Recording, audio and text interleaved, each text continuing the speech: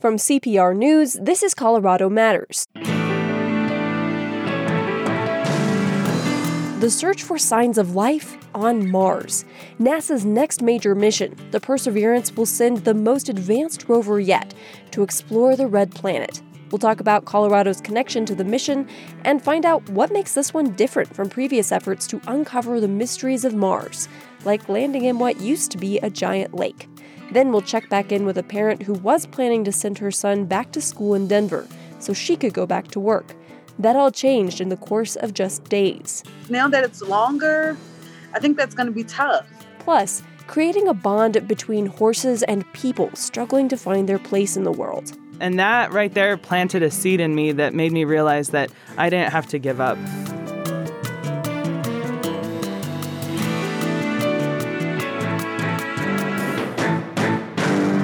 This is Colorado Matters from CPR News. I'm Avery Lill.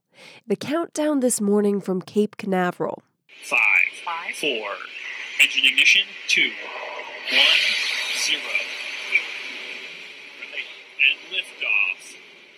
As the countdown to Mars continues, the perseverance of humanity launching the next generation of robotic explorers to the red planet. The sound of an Atlas V rocket lit by United Launch Alliance of Centennial roaring towards Mars with NASA's next major mission, the Perseverance, a rover that will crawl around the red planet looking for signs of life. I'm joined by astronomer Doug Duncan from the University of Colorado at Boulder. Hi, Doug. Good morning, Avery. That never gets old, does it? Oh, going to Mars? Not at all. You know, the search for life elsewhere in the universe is something that fascinates me and every one of my students that I've ever taught and anybody I sit next to on an airplane. And I think now our chances of finding life are going up if it's there to find. And if this all goes according to plan, this is going to be the fifth rover that NASA has sent lands on the red planet. The first was Sojourner in 1997, then Spirit and Opportunity.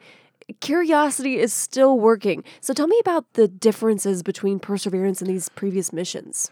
Well, it's all the way back to 1997 when we sent the first little rover to Mars, and it was the size of a microwave. Okay, and then the last one we sent, Curiosity, is about the size of an SUV, and Perseverance is actually built on the same chassis as Curiosity was to save money, and so it's about the size of an SUV. It's the most complex satellite we've ever sent to another planet. So these have gotten a lot bigger, and I imagine we can fit a lot more equipment on board. Well, the equipment is more sophisticated. For instance, the camera on Perseverance is actually 17 cameras. It can do stereo, it can do color, it can do panoramas. So we're going to get a closer, better look at what's on Mars. And like you've said, one of the major goals of this mission is to search for signs of past life. Where did NASA choose to land this rover? The place that Perseverance is going to land is really fascinating. If our listeners get a chance, you should Google this and look at a picture because we have telephoto images of Jezero Crater, it's called. It's kind of like Lake Tahoe. Okay, it's round, it's 30 miles across, and you can see clear as can be from space that it's got, or it used to, have a river running into it.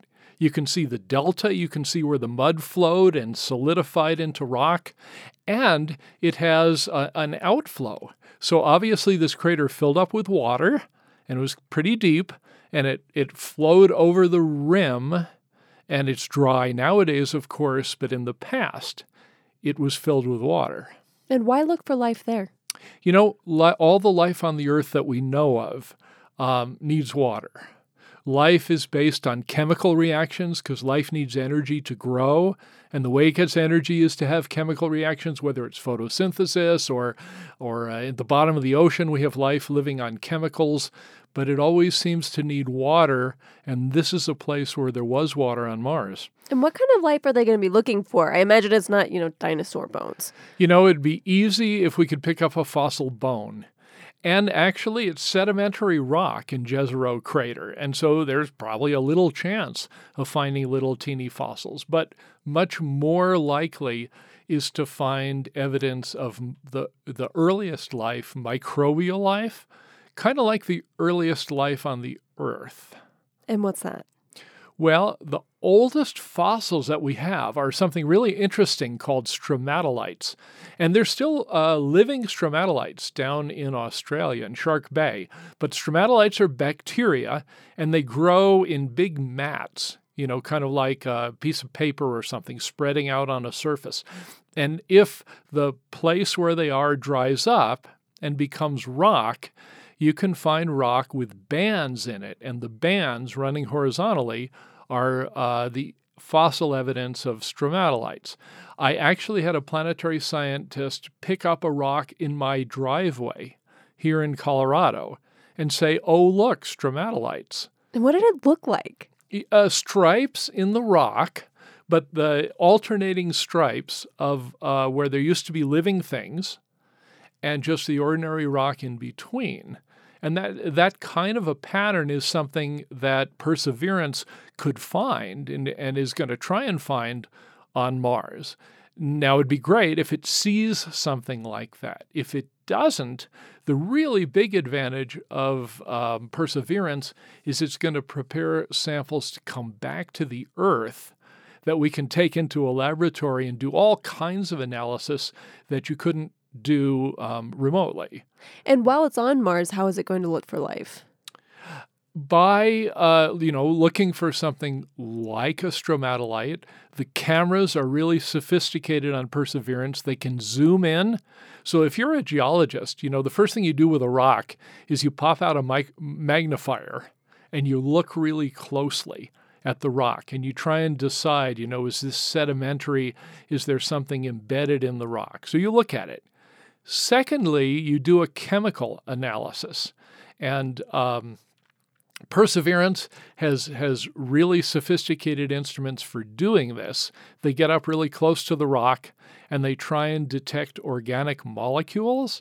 Those are the molecules that life is based on. They have a lot of carbon and hydrogen and oxygen in them.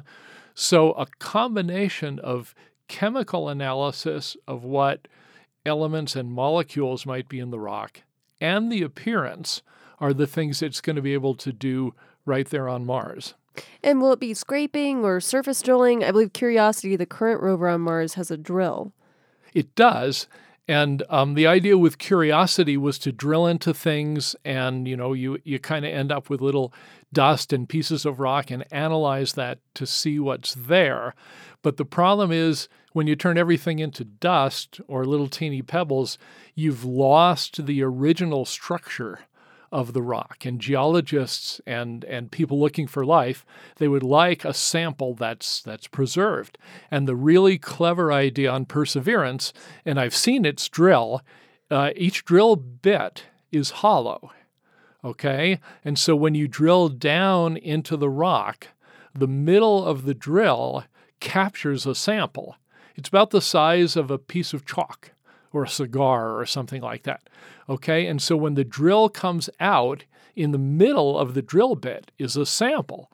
And that sample is going to be put in a sterilized airtight case in the rover, and it's going to collect different samples wherever it goes. And the cool thing is it's going to put them all together, kind of like in a box, and leave them on Mars waiting to be picked up and returned to the Earth. Okay, so tell me how that's going to work. How are they going to get samples from Mars back to Earth? Well, it's not UPS. It's not even FedEx.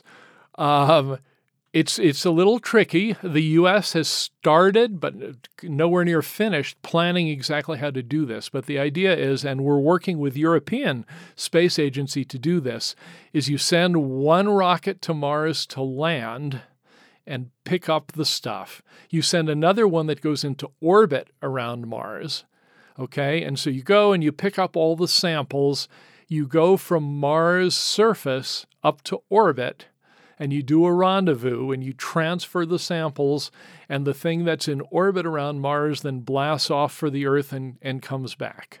I mean, is this going to happen? How quickly is that going to happen? That sounds like it could take a while. It took at least a decade to plan each of the rovers And it's going to take about a decade to plan and execute the return to Earth mission. Now, let's talk about another way that Perseverance is different than others. It's a sort of Mars 2.0. It's launching a helicopter. Yes, it's so cool. A woman who works with me was one of the people who tested this little helicopter called Ingenuity. It's a challenge because Mars' air nowadays is very, very thin. And so it's kind of like trying to fly a helicopter at Mount Everest. Interestingly enough, I just read that a photographer got a drone near Mount Everest, and even at that high altitude was able to carry a little camera and get cool pictures. Ingenuity is going to fly in the thin atmosphere of Mars and scout the territory ahead of where Perseverance might drive. Now, this is a big month for launches to Mars. The United Arab Emirates and China have both launched in the past couple of weeks. The United States is the only country to successfully land on the red planet, but China hopes to join the club with this mission. Why is all this happening now? You know, because the stars have to align? No, the planets have to align. If you think of Mars and the Earth going around the sun, it's kind of like two people running on a track. The Earth is on an inside lane, and Mars is on an outside lane, and the Earth goes faster. So every few laps, the Earth goes by Mars. We lap them, so to speak, just like in a race. And every time we get really close, it's easier to go to Mars. And that's the time right now is the time to launch. And we should say, speaking of Ingenuity, that helicopter, Lockheed Martin and Littleton played a role in figuring out how to launch it from the rover.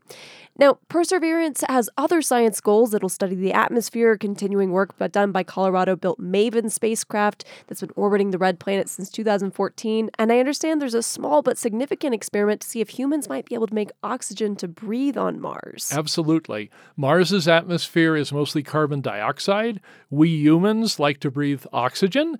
And so it's got a little experiment to take a bunch of CO2 and try and break it down into O2, which is oxygen, which is something we'll need to do if people ever get to live on Mars. That is fascinating. Thank you so much, Doug. Always a pleasure. The landing is scheduled for February 18th. Doug Duncan is an astronomer at CU Boulder. NASA's March 2020 mission carrying the Perseverance rover launched this morning from Cape Canaveral. This is Colorado Matters from CPR News. News changes daily, and every day CPR and NPR bring you reliable, up-to-date information, facts and advice, news about what's happening in your state. You have access to this important coverage thanks to the generosity of members who continue to make voluntary donations. Join them. Sustain CPR for yourself and for the benefit of the thousands of listeners who rely on Colorado Public Radio every day. It's easy at CPR.org. In rural Mesa County, the infection rate of coronavirus is only a fraction of many neighboring areas. But inside its large regional hospital, another story is unfolding. As part of our series on healthcare workers navigating the pandemic, CPR's Western Slope reporter Stina Sieg brings us this story of a husband and wife on the front lines. Every time a coronavirus patient gets off a ventilator at St. Mary's Medical Center in Grand Junction, you hear the same iconic tune. We actually play, what did we play? The song at St. Mary's when someone gets off a breathing tube? Don't Stop Believing. Don't Stop Believing. And they play it over on the PA because it's a really big deal to get them off of life support, and they've been there for weeks. Don't stop believing. Hold on to that feeling. And the first people they often see are critical care nurses like Emily Kampf and her husband, Chris Lambros, who both work in the COVID-19 isolation unit. I kind of say it's like Mars because we're all kind of wearing space suits. They're waking up in a place that they're not familiar with, and their heads are clouded with medications, and they're seeing unfamiliar people and hearing unfamiliar sounds. And in this weird new world, the couple's prepared to give constant updates and reassurances to their patients. Because it can be days that they're asking you every 10 minutes, what happened, where am I? And that's regardless of age or mental capacities. Or if they get grumpy at me, I always think when you get your spunk back, that's always a good sign. Those people are lucky. The virus is killing patients at St. Mary's. It serves people from all across the region. From Farmington, San Juan's area, a lot from Cortez, southwestern Colorado at the very tip, from all the way to Craig and Rangeley, that we have a really vast network of patients that we get. Some of them are very sick, and some die.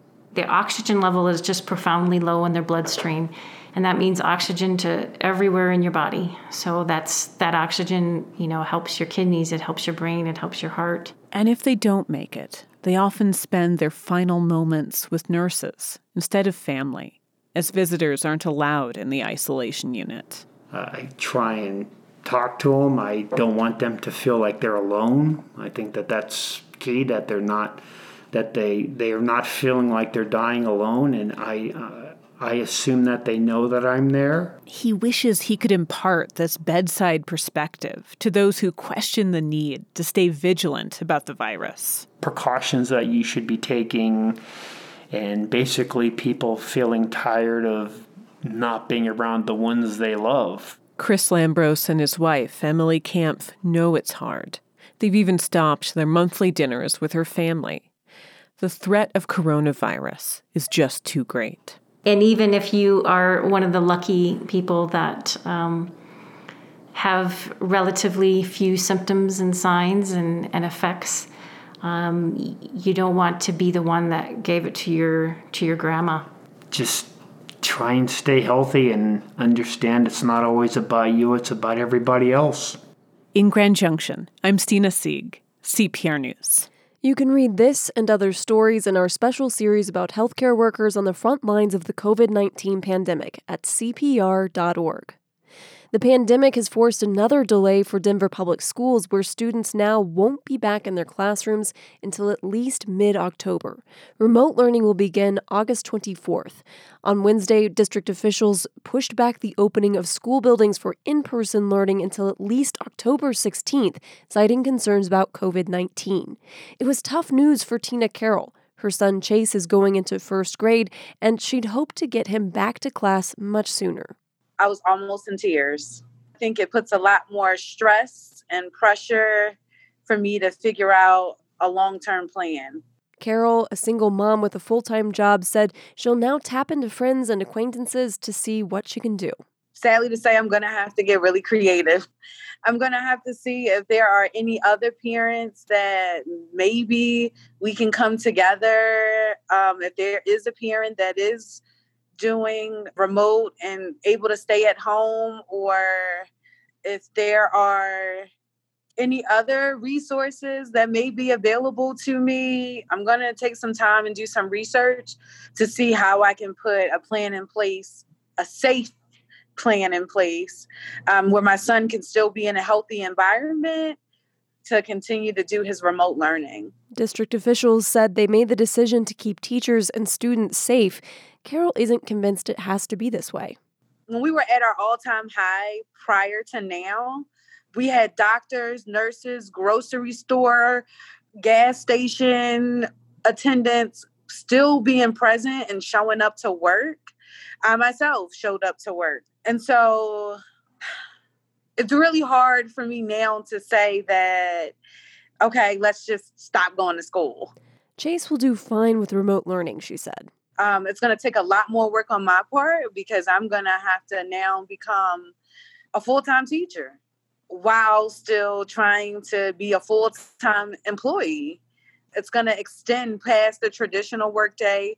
I'm going to have to use every opportunity possible. I mean, I think before I was using our ride home from school to do, some extended work with my son.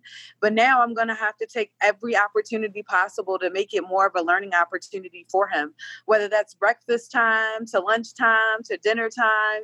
I'm going to have to really get creative to come up with ways to make the day fun, and so that it doesn't seem like he's in a learning environment, to keep it consistent so that I can do it long term.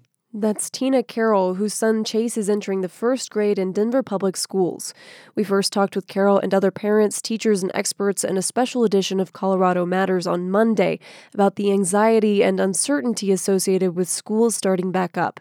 You can hear that discussion at cpr.org in the Colorado Matters podcast. When the Washington NFL team announced it will retire its offensive name and move forward with a new identity, it reignited a national debate around the use of Native American depictions in sports. As CPR's Paolo Shalceda reports, this conversation has been going on in Colorado for years, with mixed results. Colorado last really grappled with this issue 4 years ago.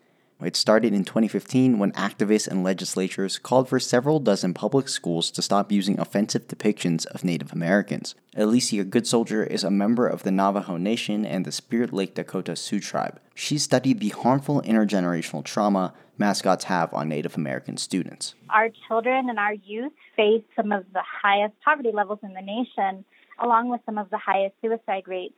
Our young people are being inundated with this negative imagery while also carrying and dealing with some of the modern challenges. Democratic lawmakers tried to require schools get their mascot approved by a panel of tribal representatives, but the bills failed.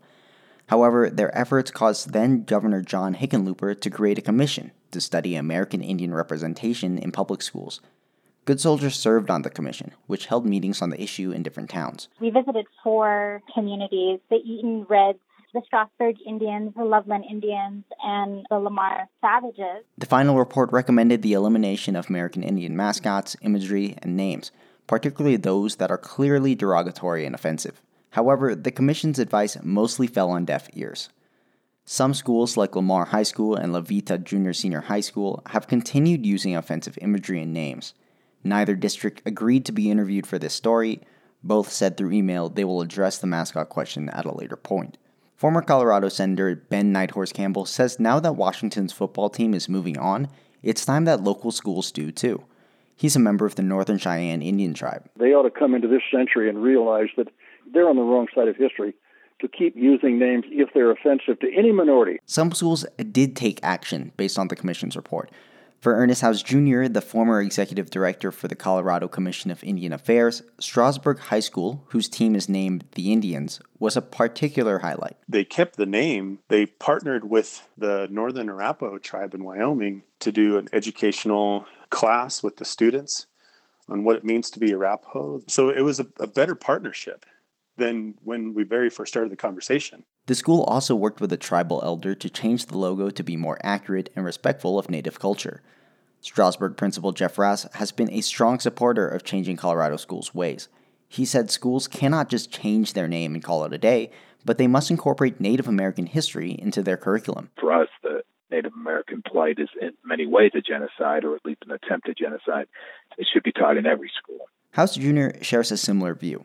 He said Native Americans in Colorado shouldn't be immortalized through offensive depictions, but instead through educating students about historic injustices against those people. One of the recommendations that the group has had is to develop a curriculum to advocate that the American Indian history needs to be taught in public schools, to learn more about why these things are wrong, where this type of history comes from, Columbus Day, Thanksgiving, things like this that have now continued to come and make people more aware of what that true history looks like. Just this year, Colorado lawmakers voted to stop honoring Christopher Columbus with a holiday, and the state is reviewing names of problematic landmarks. For now, though, the same team names that concerned the commission 5 years ago still stand at their schools. I'm Paolo Shalceda, CPR News. If I asked you, what was the first state to legalize marijuana? Would you say Colorado or maybe California?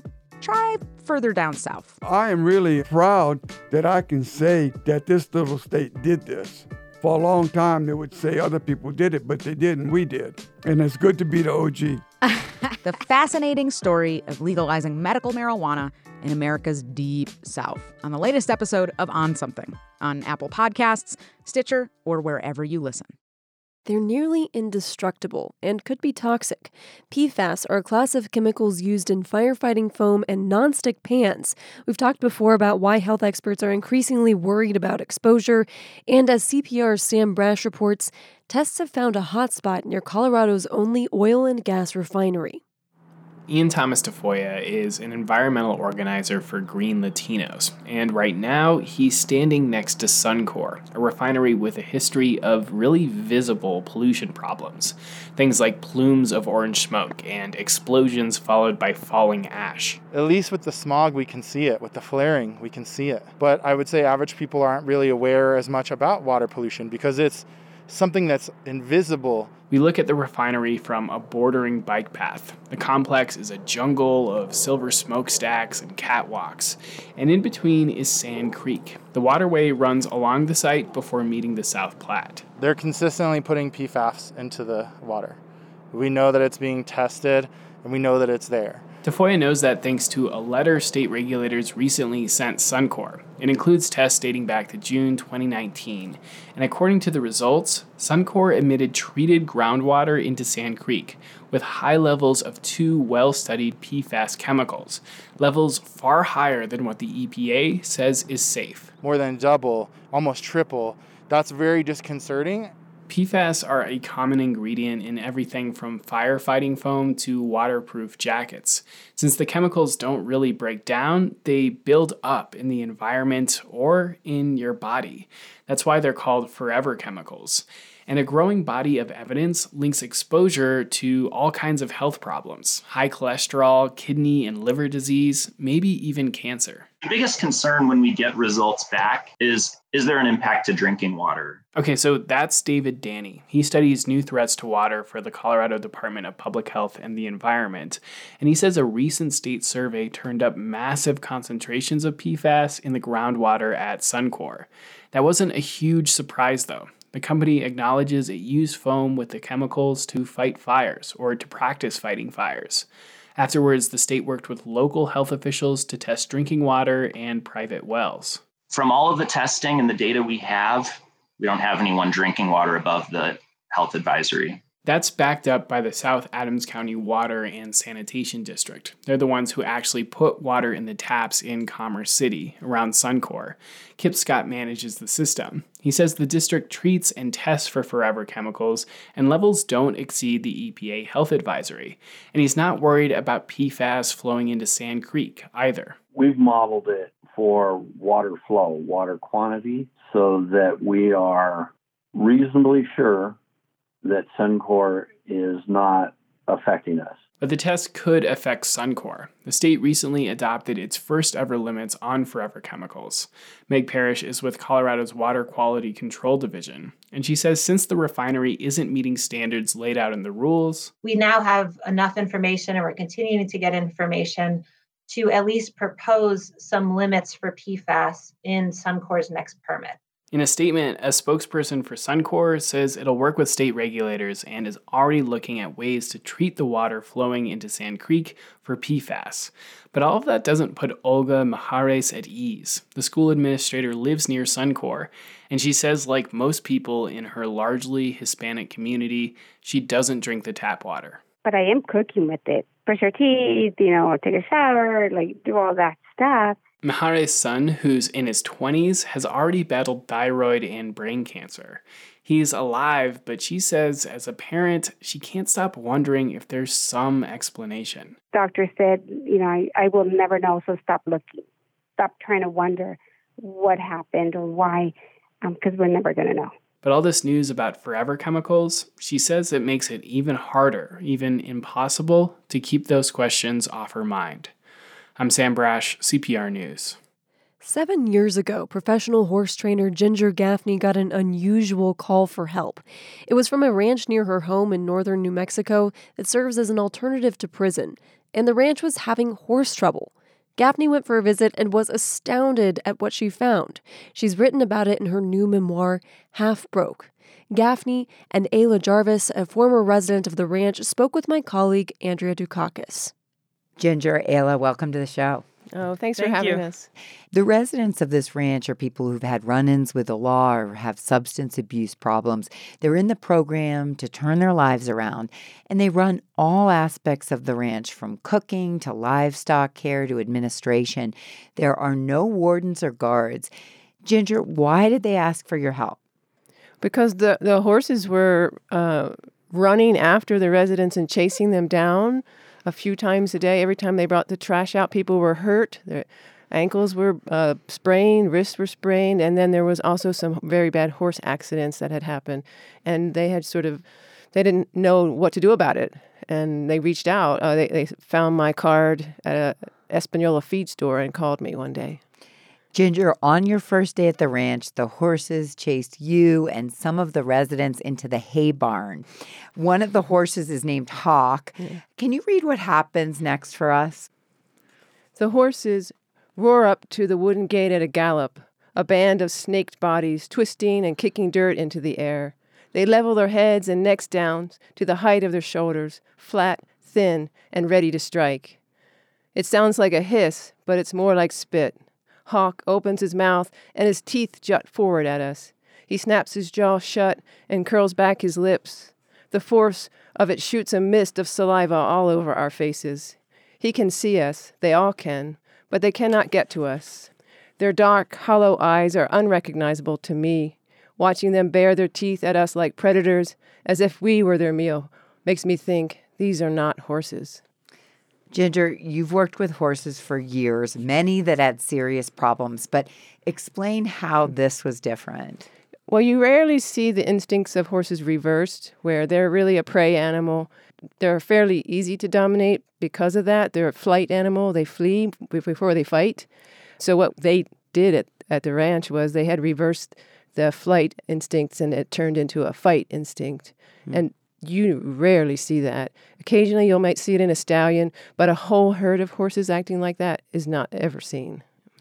We'll get back to the horses in a moment, but Ayla, you were 26 when the court ordered you to the ranch.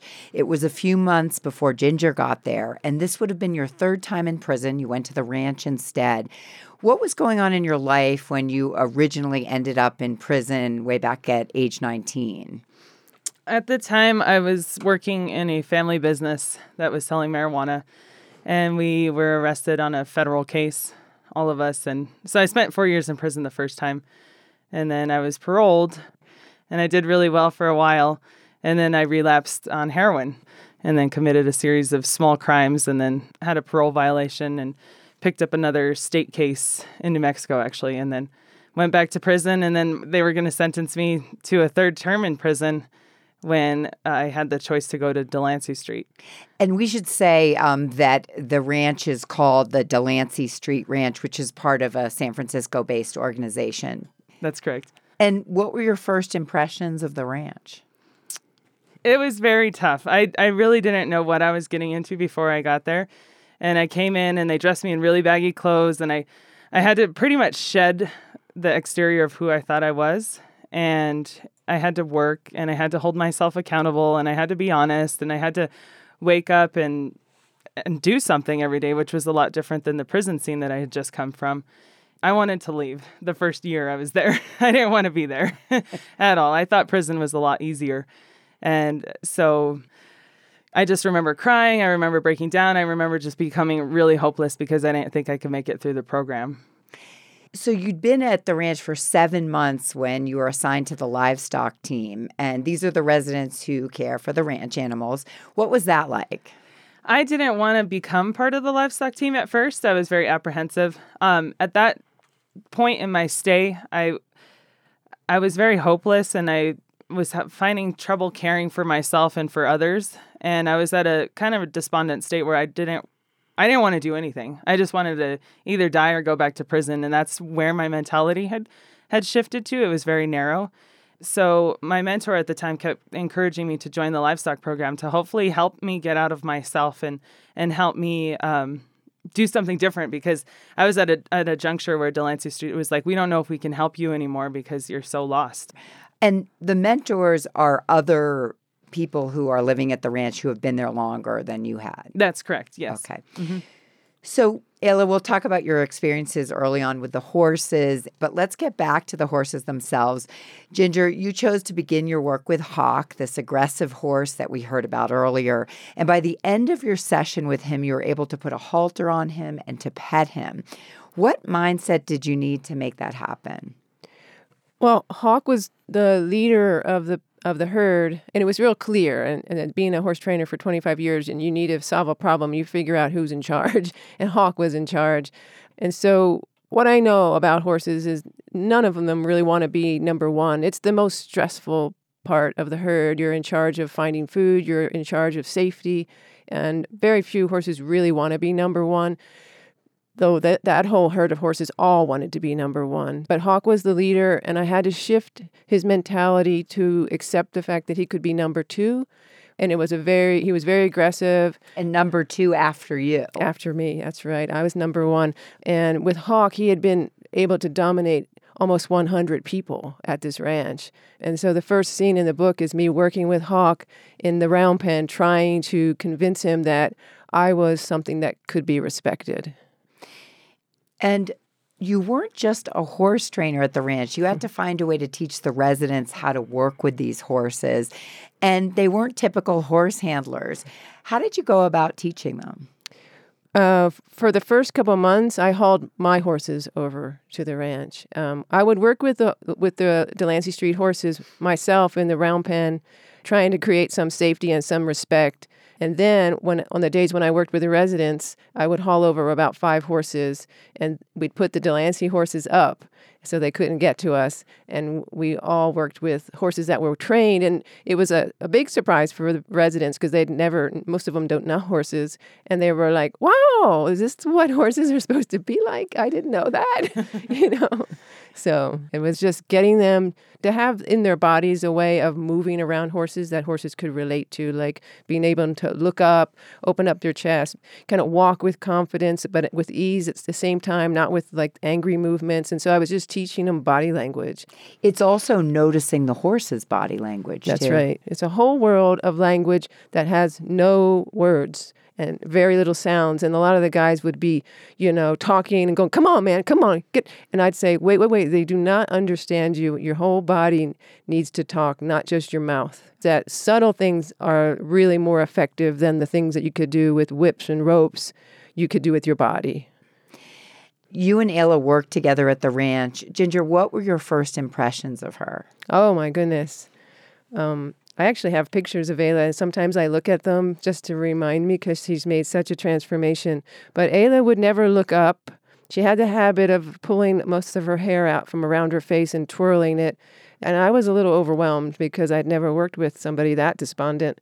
So I had to really wake her up, and I was afraid for her safety because she was that far gone. She just wasn't with me. And so often I'd be like, I'd have to clap right in front of her face, or I'd have to really scream at her to get her to look up. Because you didn't feel she was paying attention. She was not. She was gone. She was not just not looking, but she wasn't even there. And Ayla, let's talk about one of your first experiences with the horses.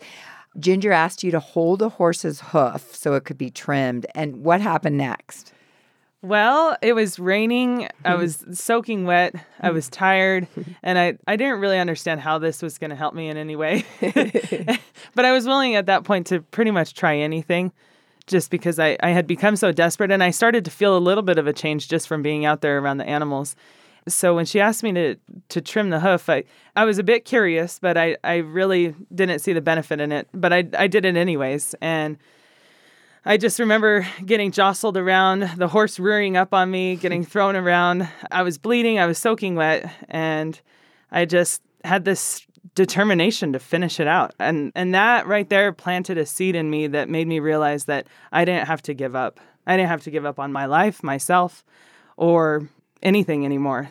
And so it was that moment that I just wanted to finish. And I didn't want to just finish the one hoof. I wanted to do all 4. I was absolutely determined. I spent hours out there until it was dark. And I found something in me that day that just planted a seed of hope. And that was early on. How did working with the horses affect you after you had been with them for a longer amount of time? Oh, it just completely opened me up. And I I remember waking up one morning and hearing the horses neigh outside. And I thought to myself, I said, I wonder if they've been fed yet, if someone's been out there to feed them and take care of them. And for me, that was like an instant click that, wow, I actually care about something. Because not caring for so long, not even caring about myself or anybody around me or any living thing for that matter, to actually realize like I have an interest in something else's well-being, especially a living creature, was very transformational for me. And from that point on, I was like, you know what, I can care and I can care about myself. And then that transferred into caring about other people and in turn caring about my future. And then I remember riding a horse and feeling like the horse was an extension of myself. Because Ginger would always say, think of the horse's legs as your legs. And so when they would run fast, I would feel this sense of power, like, you know what, I can run fast too. I can take hold of my life and really change. And they helped me believe in change. And I had to really get honest with myself, because with horses, you have to be completely honest and open, and you have to be completely present when working with them. If not, then they'll run all over you. And I was tired of being run over by myself, by addiction, by everything else. And I found a strength that I didn't know that I had working with them. And Ginger, eventually you felt like you fit in at the ranch in a way you hadn't felt before. What was it about being among a bunch of recovering addicts and offenders that felt right to you? Growing up, I came out as a queer woman, like in my freshman year of high school. But I came out, but I was still really, the other, because at that time it was the 70s. And so I was really alone. And I don't know that that was completely what made me such an isolated human being, because I grew up as an extreme introvert as well. Like I didn't speak until I was 7 years old and really didn't speak a lot until college. So there was a time in my life that I was a ghost to myself, just not there. And everybody around me knew it and nobody knew how to reach me. And when I got to the ranch, it took a while for me to realize how much the shapes of the people reminded me of myself. And I ended up going back in time in my memories and just feeling how desperately isolated I was and alone. And I couldn't help but see myself in them. I have never had addictions, but I had a time in my life that I think now, during this time, you would have called it depression or close to even suicidal, perhaps, And I saw it all around me there in the shapes and the forms and the body movements. And it was like looking into a mirror. It was pretty hard, I think I started feeling shame again, And it woke me up. And it woke me up in a way of my community, because I wasn't somebody who had a soft heart around addiction. I've been robbed about 4 times, all by addicts, and they steal my saddles and my bridles, and I had a pretty ugly attitude. And when I started stripping away, and I was watching people weekly strip away, and I started seeing people for who they really were, and it just brought up a lot of compassion that I never really had for addicts. You still volunteer at the ranch. You also do other work with horses and people in recovery. Yes. What makes horses good for this kind of work? Oh, absolutely. This is like the message for me with the book is people in recovery have really lost themselves, lost their bodies. And Ayla was one of the people who just was gone. Her body was no longer a functioning body. And we see so much of that in our communities, right, on the streets and on the corners. Horses demand that you get into your body. And for me, what I've learned about recovery is the recovery comes up through the body and then into the brain. And so the brain can function after the body gets back to work. And so it's step by step getting people back into their bodies. Being in the presence of an animal, like Ayla said, is like wakes you right up, because you have to be right there on your feet, your whole body present. And so recovery and horses, to me, it's an absolute match. And Ayla, you're out in the world again. Talk about what you're doing these days. I'm doing quite a bit, actually. Sometimes I think I'm doing too much. So I'm working on finding a balance now to kind of find some downtime, because I've realized that's important in recovery as well. So I am actually doing quite a bit. As soon as I left the ranch, I started riding with a farrier, and a farrier is a horse shoer and horse hoof trimmer. And that's kind of what my first introduction to the horses was with Ginger. And so once that helped transform me, I really wanted to continue to shoe and trim horses. And blacksmith is one of the things that I do as well. And so I learned from, I apprenticed with a lady for over a year and started my own farrier business called A&A Hoof Care. And I do that with a partner who went to horseshoeing school also from the program. And then that helped me get into the place where I live right now, which is the ranch. So I work there and I pay most of my rent through working with the horses. And the horse community really took me in a lot of ways. As soon as I left the program, I really relied on them, and they helped me. They opened their doors to me and opened their arms to me and homes to me, and I was able to really stay grounded through the horses. The other thing I do is I work as a full-time event and wedding planner at a golf course. That is a lot. Yeah, and then I also do part-time beekeeping. I have my own little business. It's called Best Beesness. So I do beekeeping, and then I'm also a college student right now at the Central New Mexico Community College. So horses really remain an important part of your emotional health. Absolutely. Yes. They keep me grounded and they keep me honest. And anytime I'm feeling a little bit stressed out or overwhelmed with life, I know if I go out there with the horses, they're going to be a reflection of my energy level. And so I really have to calm myself. And I find it very therapeutic to even go out and muck, which is pick up their manure. It's a form of therapy for me. Anything to be near them. Yeah. Yeah, absolutely. Mm. And Ginger, we talked about how you felt like you never fit in for most of your life. Now you're a white woman living and working in a Hispanic Catholic community in New Mexico. How do you fit in there? I think I fit in really well. What matters most in my valley is work, hard work, how you take care of your land, and how you take care of your animals. And in my community, people come to me to ask me to help them when their horses are injured. They ask me to go into the mountains and help them gather their cattle. Being queer and being white, and even though I'm like the minority in my valley, I've always felt really welcomed. I've always felt really appreciated. And I feel like it's a real example that, people that are queer can live rurally and feel safe. I get that question a lot when I'm out reading for the book, because I think people would like to move out of the city. Some people would like to live how I live, but they've never felt safe. So I think my story is a little bit of hope for that.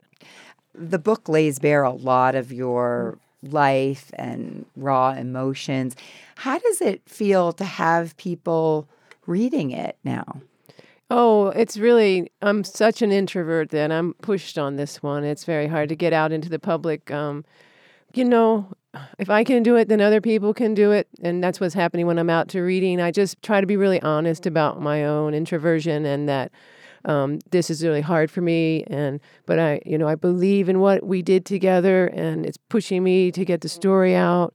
And maybe there are people out there that it'll really resonate with. I really hope so. But that's my motive, and that's what's pushing me, because I would not be doing this on a natural way, any other way. Yeah. And Ayla, what was it like to read someone else's portrayal of you? It was great to see what somebody else saw.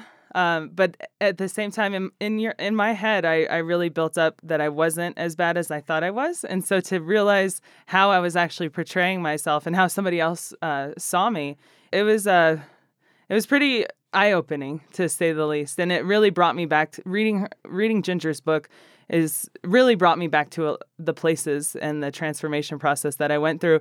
And it's made me feel a lot better.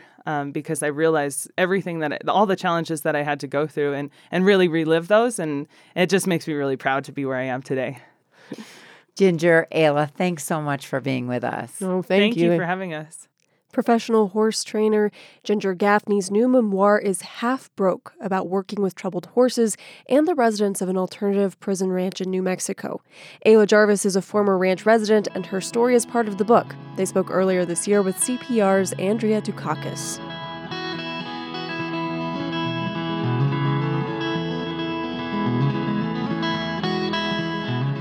Thanks for joining us today. I'm Avery Lill.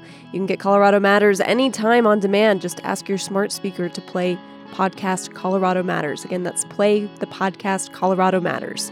Thanks to our executive producer, Carl Bielek, producers Andrea Dukakis, Michelle P. Fulcher, Alexander McMahon, audio engineers Natasha Watts, Pedro Lumbrano, Michael Hughes, Shane Rumsey, Patrice Mondragon, and Nat Hers.